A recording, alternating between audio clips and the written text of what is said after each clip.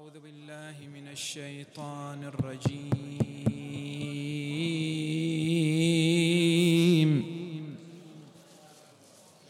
بسم الله الرحمن الرحيم. إن الله وملائكته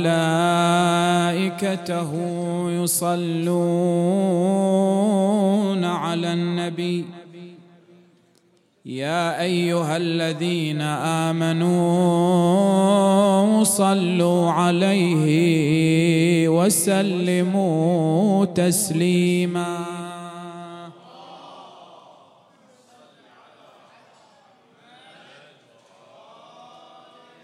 أدم الصلاة، خلي ارفعها ما فيها صوت. أدم الصلاة على النبي محمد فقبولها حتما بغير تردد. أعمالنا بين القبول وردها إلا الصلاة على النبي محمد.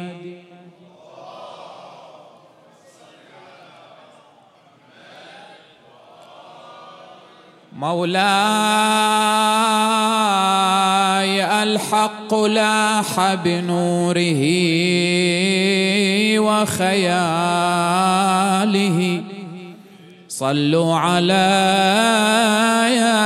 البدر التمام وآله.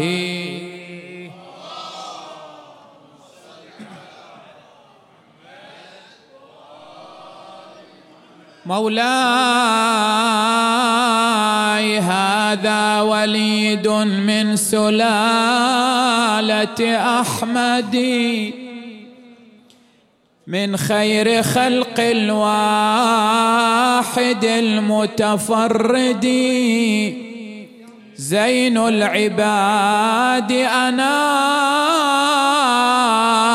وجه الفرقد وأضاءت الدنيا بنور هلاله. صلوا على البدر التمام وآله.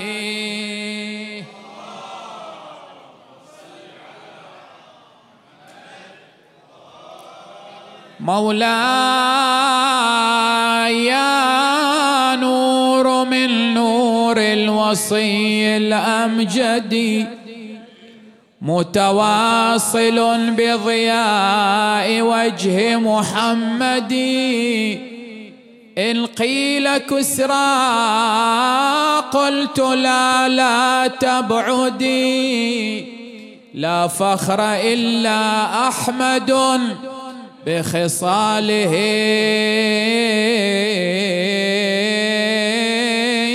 صلوا على البدر التمام وآله.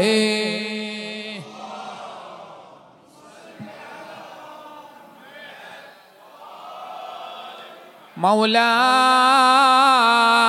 ولد التقى واستبشرت أحكامه والشرك فيه نكست أعلامه.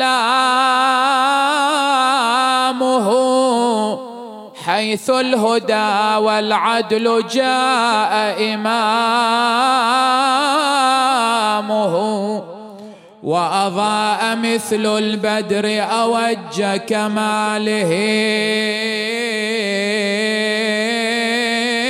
صلوا على البدر التمام وآله.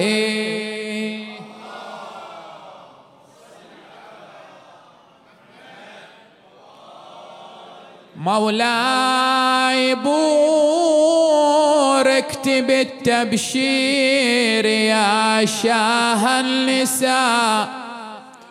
بشرى لخامس نور أصحاب الكساء وحباك نورا من سناه أقدسا نور الحقيقة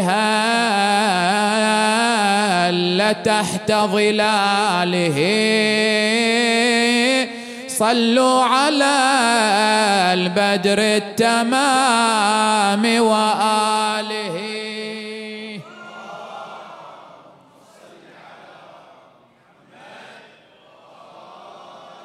مولاي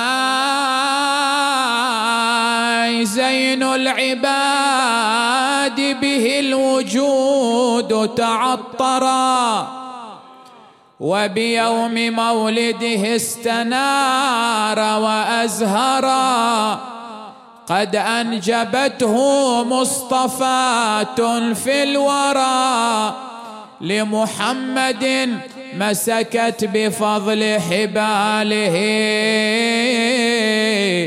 صلوا على البدر التمام وآله.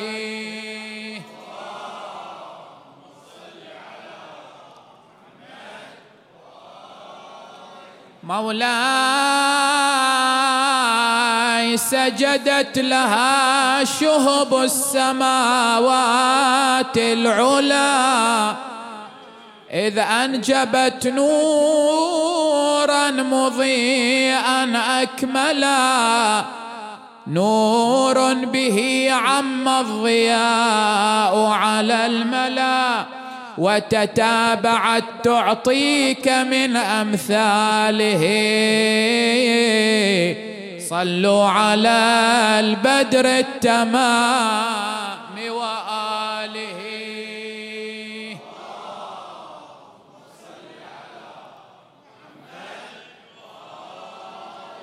مولاي شعبان يا شهر تضوع عطره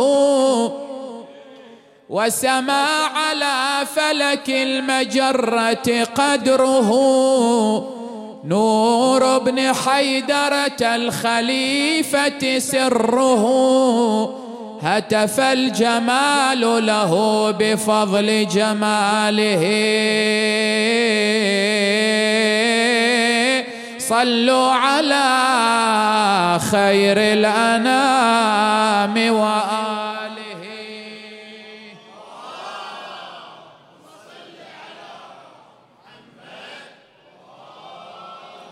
مولاي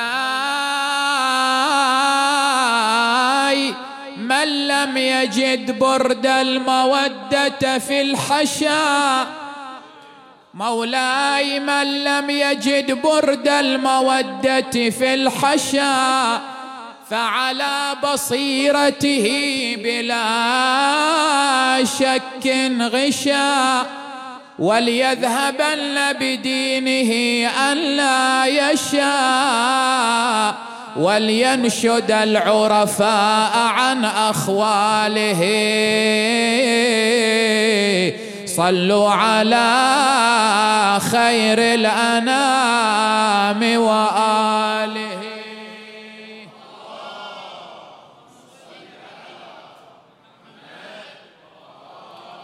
مولاي يا راكبا قف بالمدينة معلنا من لم يرى بيت النبوة مسكنا سيان عند الله صلى أمزنا لا فرق بين حرامه وحلاله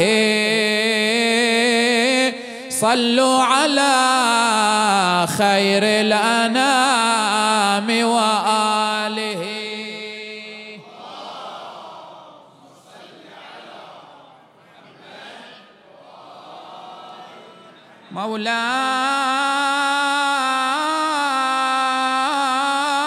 مولاي ومولى الكونين ونور العينين وجمال الخافقين وشفيع المذنبين يوم الدين يا علي وبه الله أسس التأسيس وبه أسكن السماء إدريس وبه جاء بالمعاجز موسى وبه سخر المقابر عيسى فاستجابت نداه موتاها.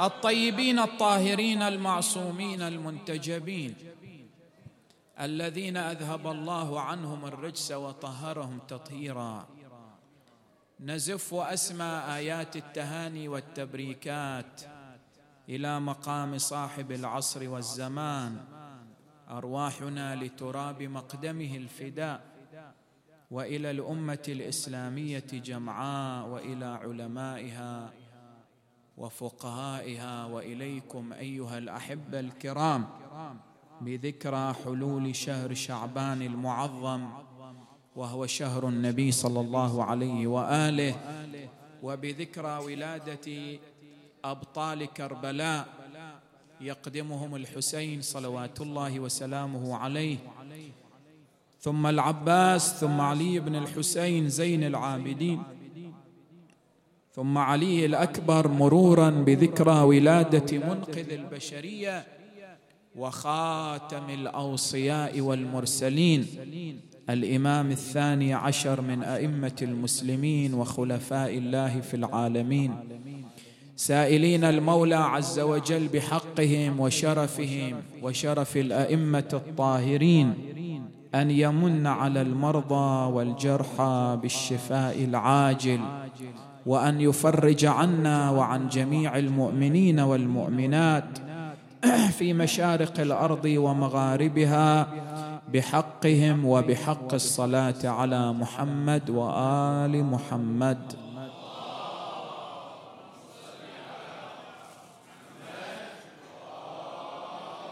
بسم الله الرحمن الرحيم. قد أفلح المؤمنون الذين هم في صلاتهم خاشعون. آمنا بالله، صدق الله مولانا العلي العظيم. الله سبحانه وتعالى يصنف لنا المصلين في القرآن الكريم إلى صنفين: صنف مبشر بالجنة ونعيمها، وصنف مهدد بالنار والسعير والعياذ بالله. أما الصنف المبشر فالآية التي توجنا بها المجلس المبارك: قد أفلح المؤمنون. أفلح يعني تجاوز الامتحان بامتياز، فلح وسعد في الدنيا والآخرة. الله سبحانه وتعالى يعطيه الجنة وما فيها، بينما هناك قسم آخر أيضا من المصلين ولكن في المقابل تهددهم الله عز وجل بالنار والسعير، فقال عز من قائل: فويل للمصلين الذين هم عن صلاتهم ساهون. إذن لما نرجع إلى القرآن الكريم أيها الأحبة نجد أن الله سبحانه وتعالى قد صنف لنا المصلين إلى صنفين: صنف مبشر وصنف مهدد. السؤال الذي يطرح نفسه في المقام: لماذا هذا صنف مبشر بالجنة ونعيمها وذاك صنف مهدد بالنار والسعير، مع أن كليهما يصليان؟ هذا يصلي وذاك يصلي، لماذا هذا مبشر وذاك مهدد؟ مبشر ومهدد. تجي الرواية عن المعصوم عليه السلام وهي رواية مقلقة ومخيفة في نفس الوقت.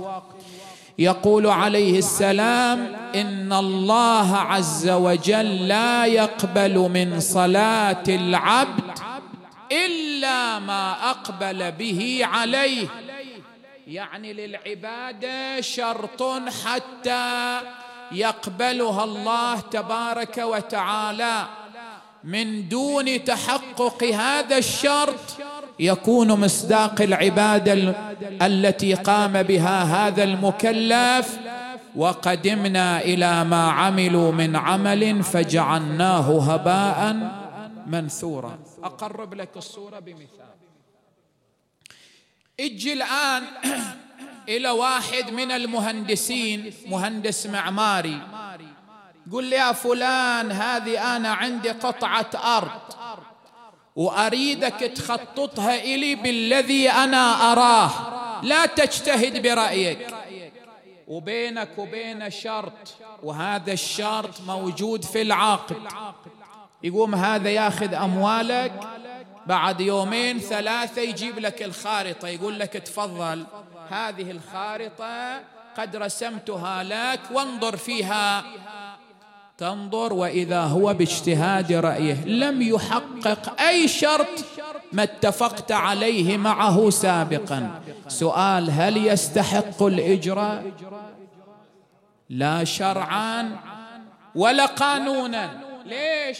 لأن المؤمنون عند شروطهم. هو ما حقق هذا الشرط، أنا اشترط عليك أنك تستعمل إلي هاي الخارطة حسب ما أنا أراه، مو أنت اللي تشوفه. والحال أنه وافق على هذا الشرط يكون يلتزم به. لا شرعا ولا قانونا يستحق الإجراء. كذلك العبادة يا إخوان. قد يجي الآن واحد يقول: معقولة يعني أصلي الصلاة وربما في وقت الفضيلة والله عز وجل لا يثيبني على هذا العمل؟ إذن أين هي عدالة الله عز وجل؟ قل له: ما له دخل هنا عدالة الله في هذا الموضوع، لا من قريب ولا من بعيد. صلوا على محمد وآل محمد.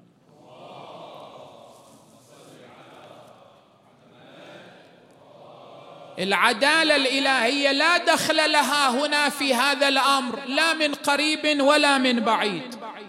الله عز وجل اشترط عليك العبادة، قال لك أنا هالعبادة أقبلها إذا تحقق هذا الشرط. شنو هو الشرط؟ الرواية حددته إليك: لا يقبل الله سبحانه وتعالى الصلاة من العبد إلا ما أقبل به عليه. إذن لا بد أن يتحقق الخشوع والخضوع والتذلل بين يدي الله عز وجل حتى تكون هذه الصلاة مقبولة عنده جل وعلا. من دون أن يتحقق هذا الشرط فالعبادة لا قيمة لها. طيب، كيف نحقق عملية الخشوع والتذلل بين يدي الله عز وجل ونحن نعيش ذكرى ولادة مولانا زين العابدين وسيد الساجدين، الذي عرف بسيرته العطرة بأنه أفضل العباد في زمانه؟ وبذلك ورد في الرواية عن النبي الأعظم محمد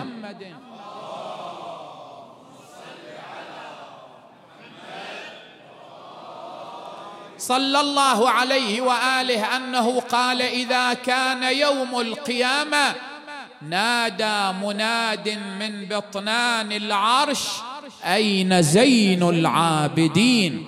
فكأني بولدي علي يتخطى الصفوف. إذن رسمه لنا النبي صلى الله عليه وآله ووسمه بهذا الوسام: زين العابدين وسيد الساجدين. دعونا نستفيد من خلال الإمام عليه السلام، من خلال البرنامج العبادي الذي رسمه لنا الإمام زين العابدين عليه السلام. أول خطوة حتى نحقق عملية الخشوع والتذلل بين يدي الله، مستفيدين من البرنامج العبادي للإمام، أن تصلي صلاة مودع. وبذلك ورد في الرواية عن الإمام الباقر عليه السلام، الإمام الباقر يتحدث عن عبادة علي بن الحسين، يقول صلوات الله عليه: إذا صلى أبي صلى صلاة مودع لا يرتجي أن يصلي صلاة بعدها. أقرب لك بمثال. أنت الآن تريد أن تسافر، تطلع من البلد إلى بلد آخر، مرة يكون سفرك هذا قريب، فرض الآن هنا الشرقية تروح فذ نصف ساعة وتعود. واستعينوا على أموركم بالكتمان، ربما بدرت لك هذه الفكرة وأنت بالشارع بالطريق. بعضهم يروح يخلص شغله ويرجع، بعضهم يقول لا، مهما كان هذا سفر أنا راح أطلع إلى خارج البلد، خارج الحدود، خل أرفع التليفون أطمن على العائلة، أودعهم بوداع مستوى معين من الوداع ثم أخرج. ومرة شخص آخر لا، يريد أن يسافر إلى سفر الموت، إلى سفر المعركة، سفر الجهاد في سبيل الله. فهل هذا يودع أهله كما يودع أهل ذاك؟ ما الذي تغير؟ اللي تغير ذاك يرتجي أن يعود، اللي يطلع نصف ساعة ويعود، كلها دقائق ويعود. هذا لا يرتجي أن يعود إطلاقا، يطلع قد يستشهد، قد يموت في هاي المعركة، وإذا عليه التزامات وعليه حقوق وعليه ديون يؤديها قبل ما يروح إلى المعركة. فهذا يودع أهل وداع مفارق لذلك الوداع. ليش؟ لأنه لا يرتجي أن يعود. تعال اعكس هذا الأمر على واقعنا العبادي. إحنا إذا صلينا صلاة الفجر على فرض أنها صليت في وقتها، قاعد من النوم، ربما يكون سهران بعد ما نايم، يصليها كيف ما كان، يقول أنا إذا ما خشعت في صلاة الفجر بخشع في صلاة الظهرين، ويسوف يصلي صلاة الظهرين وبعد ما يخشع، شوف هو في العمل منهمك في سكرة عمل، هذا طالع وهذا داخل، يركعها كيف ما كانت، يقول ما خشعت فيها بخشع في صلاة العشاءين، وهلم جرى. كلما صلى المكلف صلاة يرتجي أن يصلي صلاة بعدها، كلما سوف في عملية الخشوع بين يديه. لكن خلي يصلي مولانا ويقف على رأسه ملك الموت، والحال أنه لا يقف، لكن الأمثال تضرب ولا تعارى. يقف على رأسه ملك الموت، يقول لي يلا يا فلان أنا بس أنتظرك تصلي هالركعتين وأقبض روحك. عندها كيف تكون الصلاة حينها؟ هل تكون حالها حال طيلة عمر الإنسان لو يتغير؟ وش اللي تغير لأنه هذه آخر صلاة له يصليها في الحياة، فلا يرتجي أن يصلي صلاة بعدها. إذن إذا أردت أن تصلي وتخشع في العبادة، أن تصلي صلاة مودع كما كان علي بن الحسين عليه السلام. هذا واحد. خطوة الثانية استشعار رقابة الله عز وجل.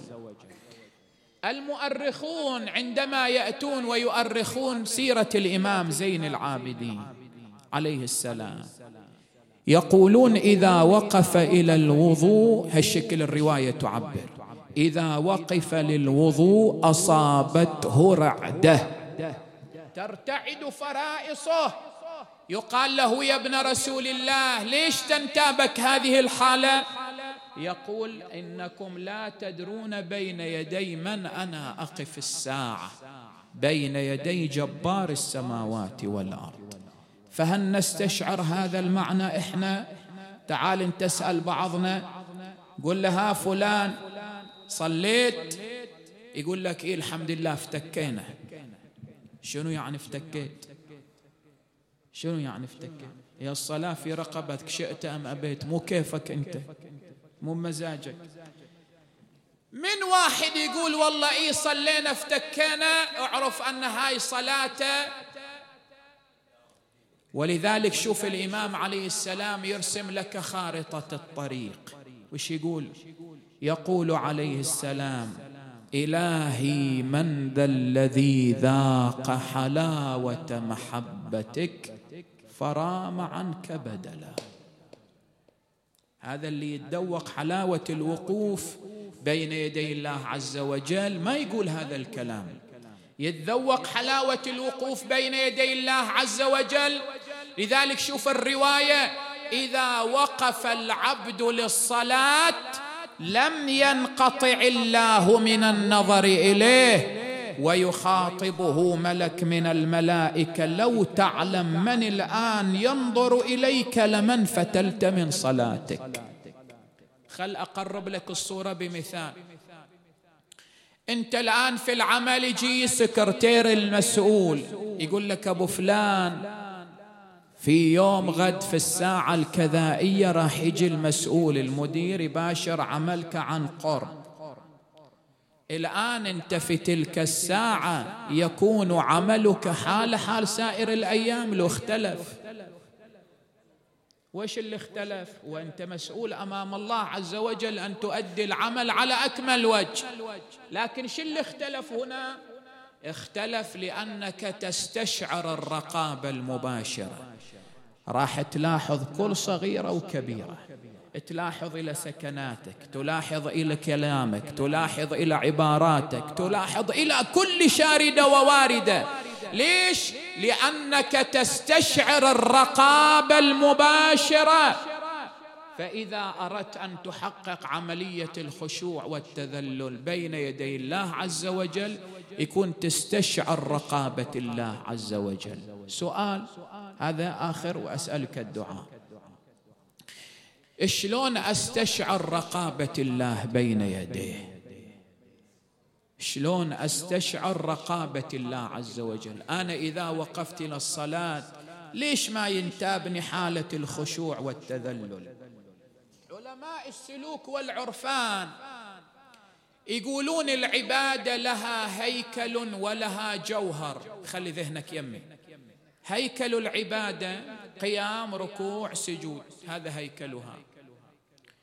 جوهر العبادة هو الخضوع والتذلل بين يديه جل وعلا.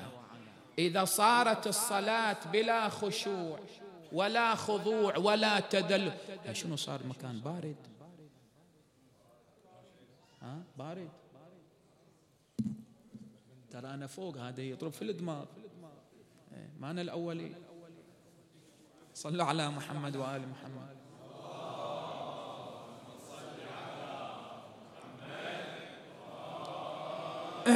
جمعكم هذا يحتاج صلوات منعشة.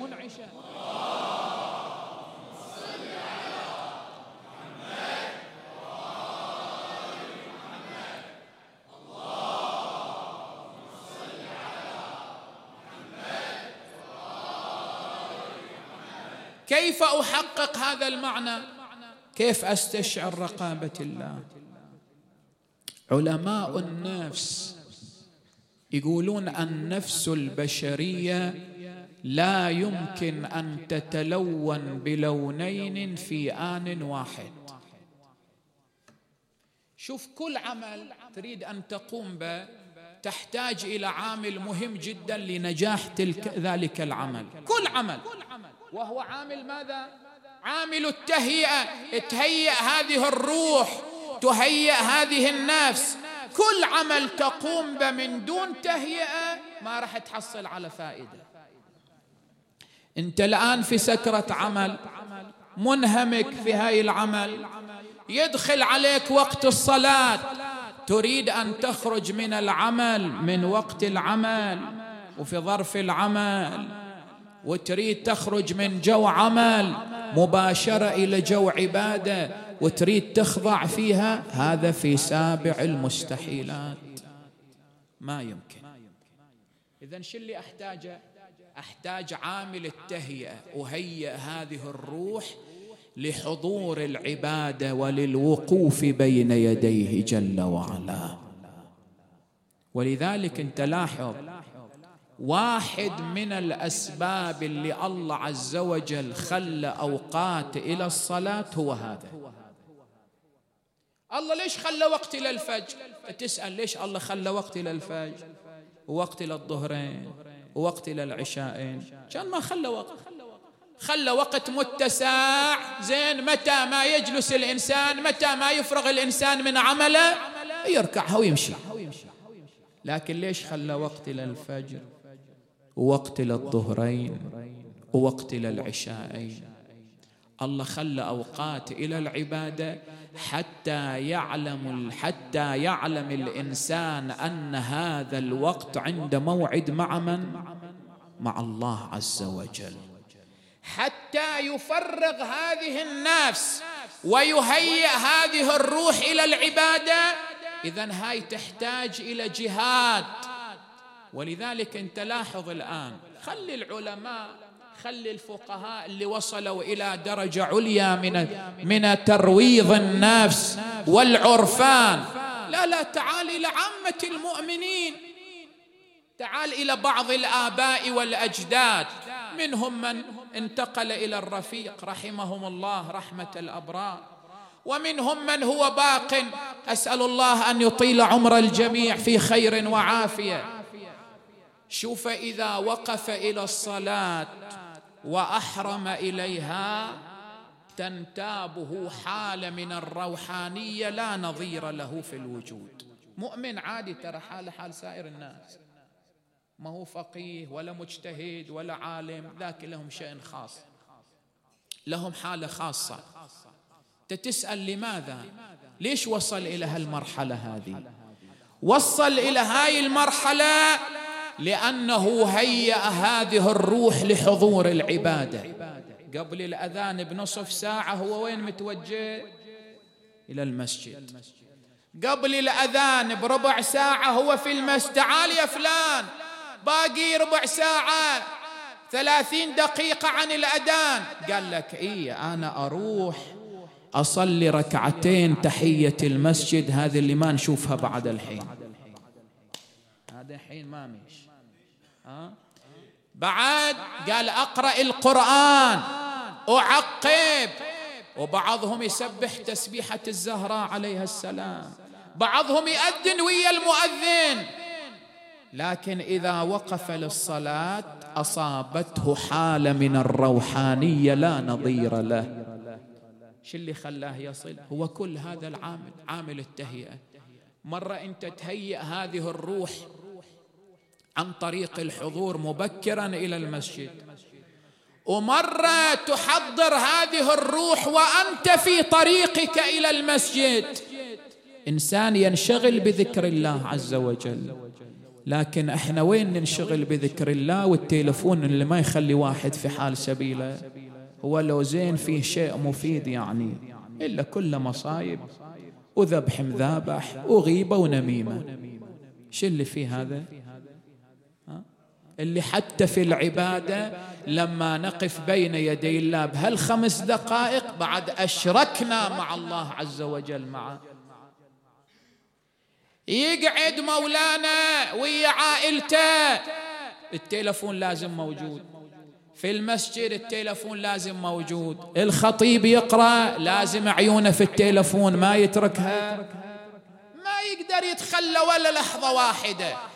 العلماء يقولون ما دام هذا الظاهر، ما دام هذا الشكل الظاهري بهذه الصورة، فاعلم أن الباطن مولانا يلعب به يمينا وشمالا. إذن حتى نخشع في الصلاة ونتضرع بين يدي الله تبارك وتعالى ونحقق الغاية من وراء هذه العبادة يقبلها الله عز وجل منا سالمة معافى، أن نستفيد من البرنامج العبادي الذي رسمه لنا الإمام زين العابدين صلوات الله عليه. نسأل الله عز وجل أن يجعلنا وإياكم من المتمسكين بحبل ولايتهم والبراء من أعدائهم بحقهم وبحق الصلاة على محمد وآل محمد.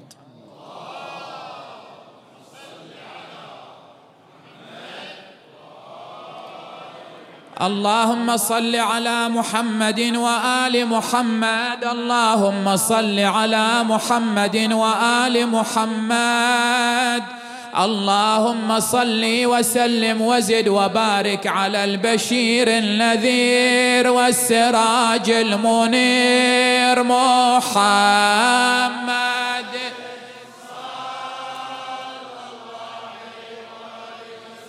صلى الله على محمد وآل محمد. يا مستمعي النظام استعدوا للقيام إجلالا واحتراما لولادة الإمام.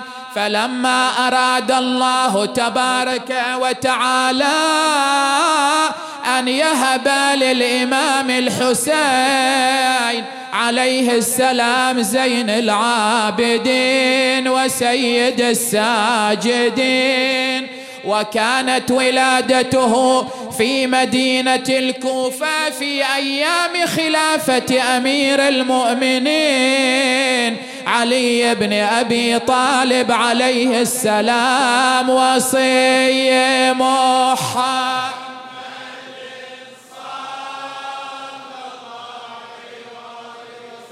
في 5 من شهر شعبان سنة 38 من الهجرة، وكانت أمه السيدة الفاضلة شاهزنان بنت يزدجر عليها السلام لما دخلت في شهرها 9 وبلغت العدة التي أرادها الله تبارك وتعالى، ولم تجد ألما ولا وجعا، وكانت تشعر بخفة واتساع في بدنها، والأنوار تسطع من غرة جبينها إلى عنان السماء.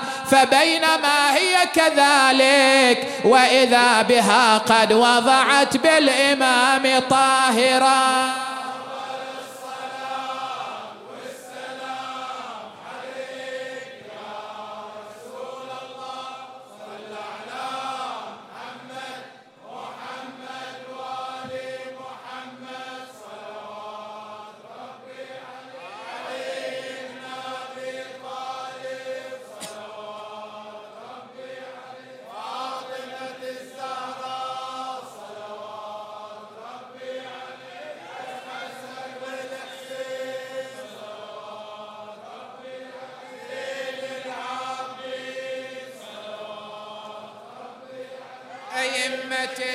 المعصومين صلوات صاحب العصر والزمان له، صاحب العصر والزمان، فخر لله ساجدا قائلا أشهد أن لا إله إلا الله وأشهد أن محمد رسول الله.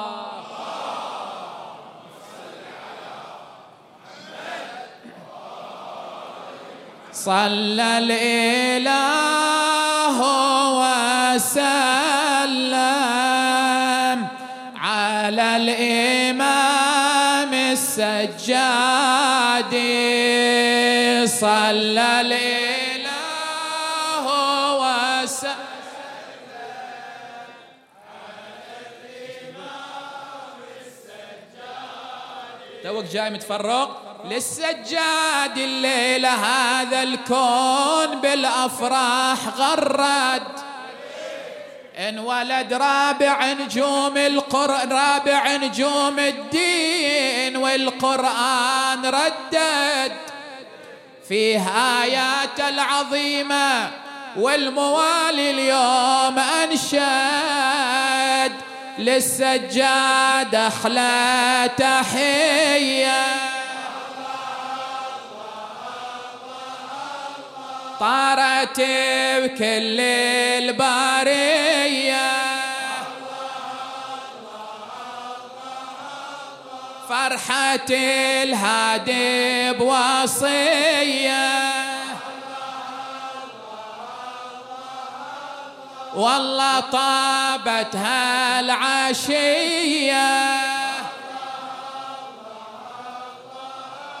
وجه الصباح تبسم يا صاحي ذاب فؤادي صلى الإله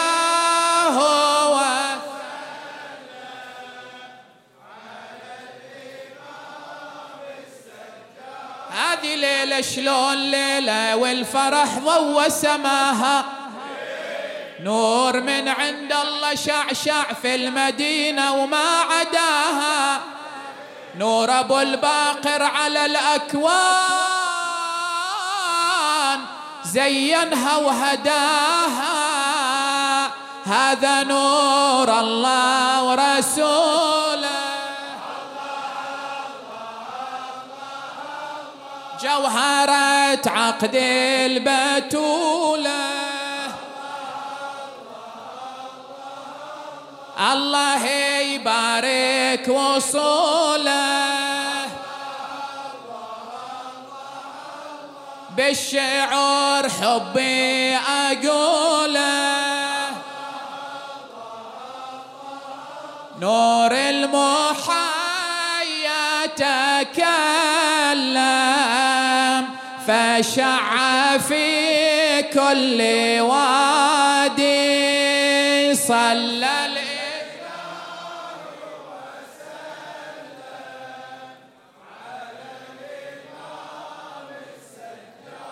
غير أهل البيت إحنا بالله قولوا شنو عدنا هالمحبة اللي شربناها وغدت تجري بدمنا بالحزن نحزن لجلهم والفرح عدهم فرحنا والنبي بيان فضلهم حبهم الجنة وبغضهم في جهنم من تركهم ربي ثبتني بدربهم في حبهم لست أندم فهم إلى الله زادي صلى الله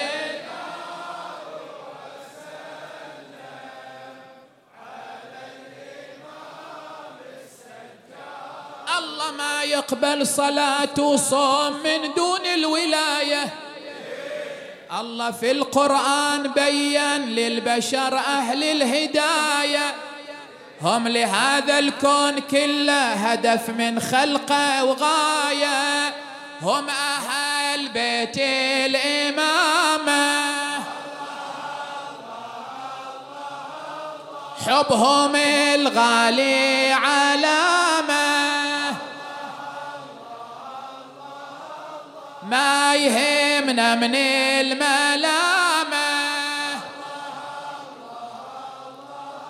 هم أملنا في القيامة يا خائفا من جهنم لذ بالإمام السجاد صلى الإله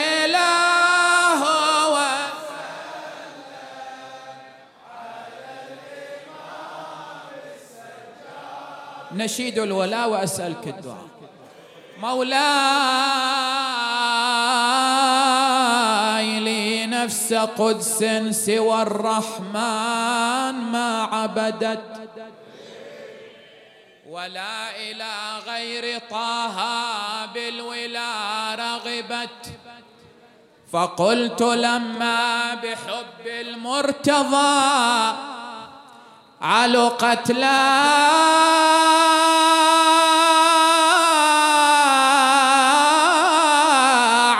أبى الله أمي إنها شربت حب الوصي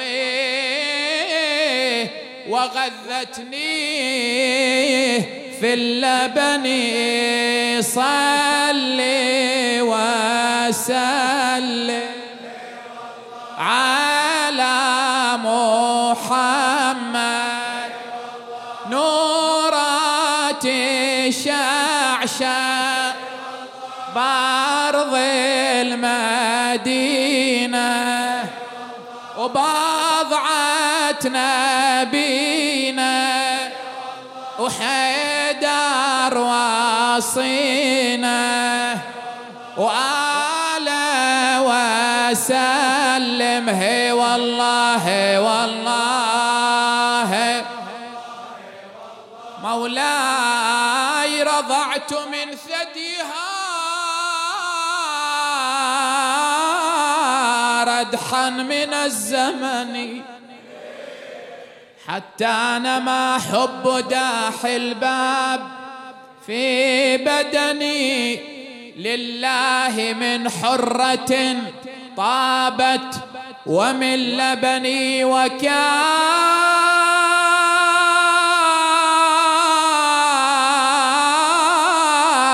لي والد يهوى أبا حسن فصرت من ذي وذا أهوى أبا حسن صلي وسلم على محمد نورات شعشع بارض المدينة وبضعة نبينا وحيدر واصينا وآل وسلم هي والله والله عائدين وفائزين وسعيدين في كل عام أفضل الصلاة